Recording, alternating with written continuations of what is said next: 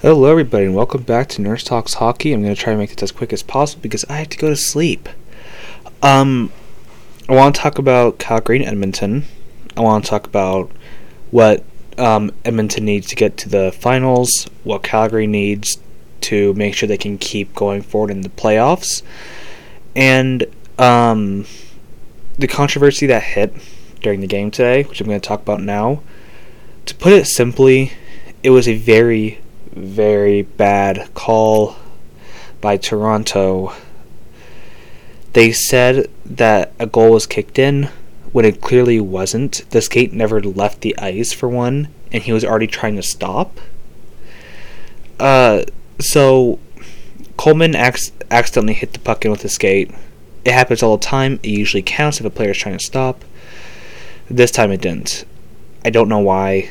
They just didn't count it. Anyways, so with Edmonton, for them to make the finals, I think what we need to see is a bit more from the depth. That forward depth needs to do a bit more to help McDavid and Draisaitl, because it's never a guarantee that one of them won't get hurt. I think Draisaitl's already hurt. He's just playing while not 100%. But if McDavid gets injured, they're done. That's a bit of a concern. To compare with the team, the Tampa Bay Lightning, you know how they swept the Panthers? They swept the Panthers without Braden Point, one of their best playoff performers in their 2 cup wins. Yeah, they didn't have Point, and they still swept the President Trophy winning team. If McDavid gets injured, I don't think they have enough depth to keep that team alive. Now, McDavid, he probably won't get hurt. I doubt it, but you never really know what can happen. I didn't think Braden Point would get hurt, then he got hurt. Chris Tanev, nobody thought he would get hurt, then he got hurt.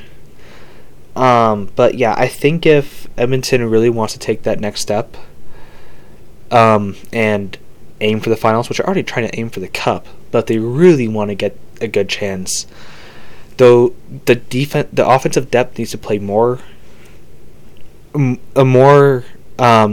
on the ice, because a big example is that Puljujärvi's only playing 10 minutes a game. But they also need to create more chances. There's no reason why they shouldn't be doing more. And there's also the defensive depth as well. Now, here's a good thing. Cody Ceci is stepping up. He's playing amazing. Is he outplaying Darnell Nurse? No. Is he a very good defenseman right now, who is honestly one of their best defensemen? Yeah. More defensive depth is needed. They just need that depth. That's always been an issue. And it seems like Mike Smith has saved them from a few pretty tight games. And if Mike Smith gets hurt, another possibility, he's 40 years old, it is possible, then I don't think Koskinen can step up. Koskinen is not a reliable goaltender. So, yeah, I think it's just they need, one, keep McDavid and Draisaitl healthy. Same with Nurse and Ceci and Smith. But also that depth needs to step up. They're not stepping up, and it's a concern. Anyways, I want to quickly move on to the Calgary Flames. The reason I want this done quickly is because I need to wake up in less than 8 hours. So, yeah. So for the Flames, there's a few things that I think are a concern that they should get looked at. I think one of those concerns is that they are not playing the type of hockey that you would expect to see from a team looking to win the cup. The offense is sloppy, and the defense is sloppier. And the goaltending is also not great. Markstrom didn't play well. I was shocked that Markstrom did not play that great because, I mean, it's Jacob Markstrom, for God's sake. But he just could not play the way that you would think he would, especially as a Vezina finalist. The guy's insane, alright? He's an insane player. He always just plays the greatest hockey when he needs to, except for now. He had a .850 against Edmonton. This is compared to his .943 against Dallas. Game 1, he was scored on 6 times. It was a bad day for goalies. But when that average stays at 5.28 and you get a .850 save percentage, that is not good. That's terrible. You cannot be allowing for that many goals to get past you. For a Vezina finalist, he did not play like a Vezina finalist. He played like 2021 Sergei Bobrovsky against Tampa Bay. It's terrible. He played terribly. Is he the only thing to blame? No. Not at all. And why is that? Because the team in front of him was not doing enough. Not at all. Let me look something up real quick. But I'm seeing something pretty concerning with the shots allowed per game. So, let's see. Shoot. How many games did you play? 5? Okay, it's not as bad as I thought. I thought it was 30 shots a game. But it's 25 shots per game, which still isn't great, but it's also not the worst. But it seemed like the defense wasn't playing well enough. And it didn't help that Markstrom wasn't playing well. And it didn't help that the offense was not getting any goals. They were playing so sloppy. Probably their best position was defense. Which is sad, because that's not a very good defense they have. If the Flames want to be a cup contending team, there's a few things they have to do. One of them is keep Gaudreau. I don't know if Johnny Gaudreau stays after the second round exit. Now that sounds odd, because it's like, oh, but he made it to the second round. That's where he wanted to get to. He never been there before. Yeah. But he wants to win the cup. And it reminds me of the Mark Scheifele situation. He may leave. He might leave if he does not think he can win a cup in Calgary.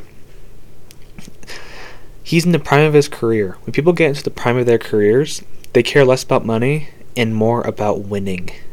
And I don't think he thinks of Calgary as a Stanley Cup winner. And to be honest, I don't think so either. I really like the Flames. I just don't think they'll do it. I think they need to get some more playoff veterans. They need to strengthen that defense, get some more offensive depth. They have a lot of offensive depth, but they're not playing great. Make sure that Markstrom can play properly in the playoffs. It's really sad that he played so poorly against Edmonton. He always plays poorly against Edmonton. If I look at his regular season stats from this year, I'm pretty sure Edmonton was like his worst team. Yeah, I think... No, not quite. Boston, Montreal, and Ottawa. Or worse from what I'm seeing on the screen. Oh, and St. Louis and Nashville. But an 884 against Edmonton. That's not very good. I kind of want to see what they were last year. Now, I know last year isn't the most accurate thing to look at because Calgary missed the playoffs. 884. I'm pretty sure it's the same as this year. 2019-20 when he was on Vancouver. Sorry, I'm still feeling a bit sick. Okay, he had a .908. I guess being in Calgary just makes him worse against Edmonton.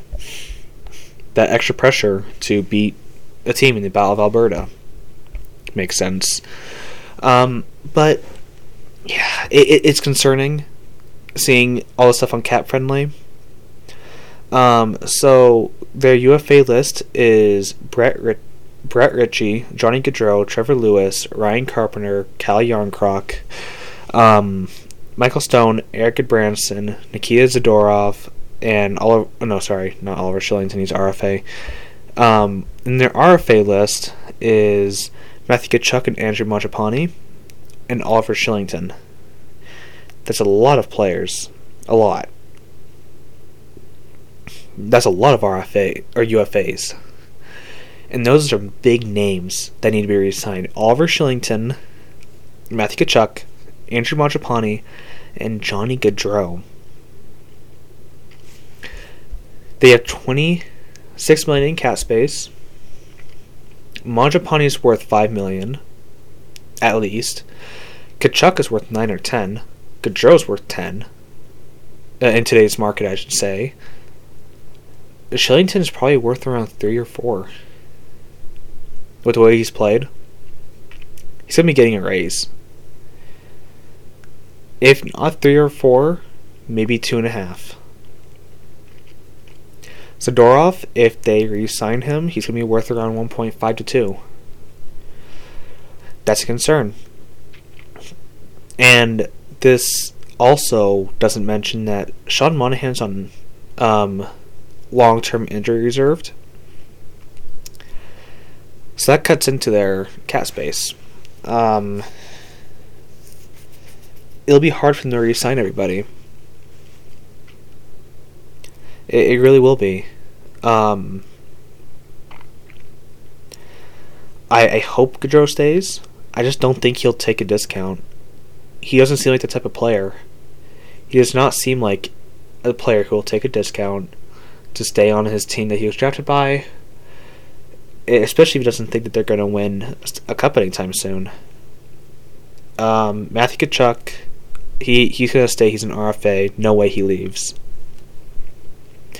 Mangiapane, he's definitely staying. Shillington, he's staying. It's just Gaudreau. Gaudreau is the biggest concern for me.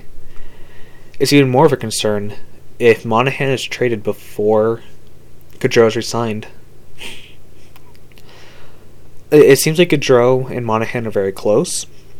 And I don't know what will happen if Monahan leaves.